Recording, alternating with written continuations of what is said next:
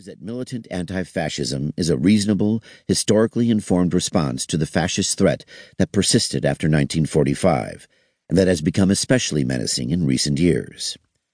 You may not walk away from this book a convinced anti-fascist, but at least you will understand that anti-fascism is a legitimate political tradition growing out of a century of global struggle.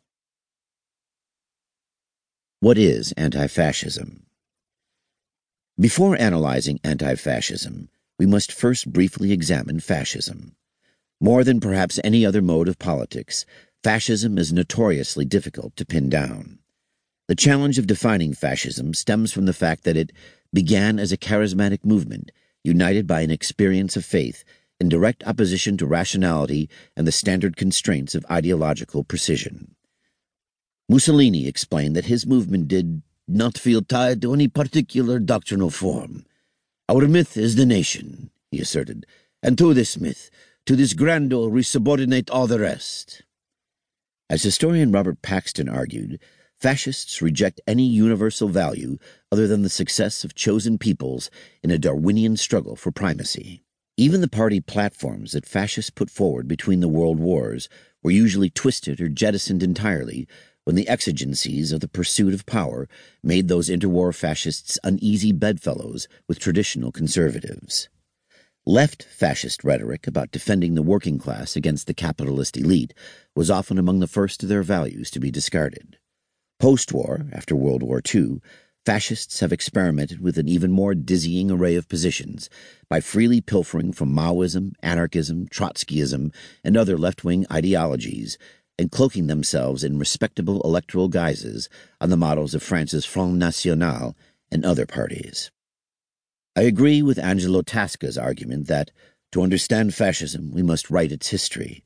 Yet, since that history will not be written here, a definition will have to suffice.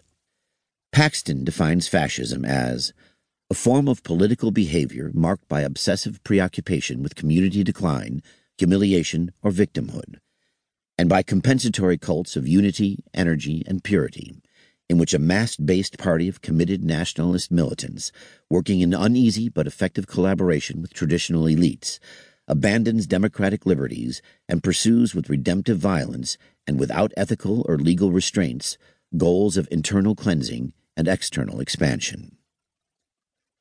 When compared to the challenges of defining fascism, getting a handle on anti-fascism may seem like an easy task at first glance. After all, literally, it is simply opposition to fascism. Some historians have used this literal minimalist definition to describe as anti-fascist a wide variety of historical actors, including liberals, conservatives, and others, who combated fascist regimes prior to 1945. Yet the reduction of the term to a mere negation obscures an understanding of anti-fascism as a method of politics, a locus of individual and group self-identification, and a transnational movement that adapted pre-existing socialist, anarchist, and communist currents to a sudden need to react to the fascist menace. This political interpretation transcends the flattening dynamics of reducing anti-fascism to the simple negation of fascism by highlighting the strategic, cultural, and ideological foundation from which socialists of all stripes have fought back. Yet even within the left, debates have raged between many socialist and communist parties, anti-racist NGOs, and others who have advocated a legalistic pursuit of anti-racist or anti-fascist legislation, and those who have defended a confrontational, direct-action strategy of disrupting fascist organizing. These two perspectives have not always been mutually exclusive, and some anti-fascists have turned to the latter opposition after the failure of the former. But in general, this strategic debate has divided leftist interpretations of anti-fascism. This book explores the origins and evolution of a broad anti-fascist current that exists at the intersection of pan-socialist politics and direct action strategy.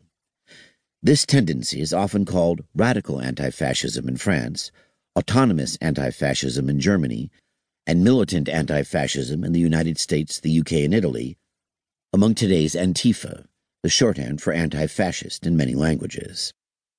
At the heart of the anti-fascist outlook is a rejection of the classical liberal phrase incorrectly ascribed to Voltaire that, "I disapprove of what you say, but I will defend to the death your right to say it."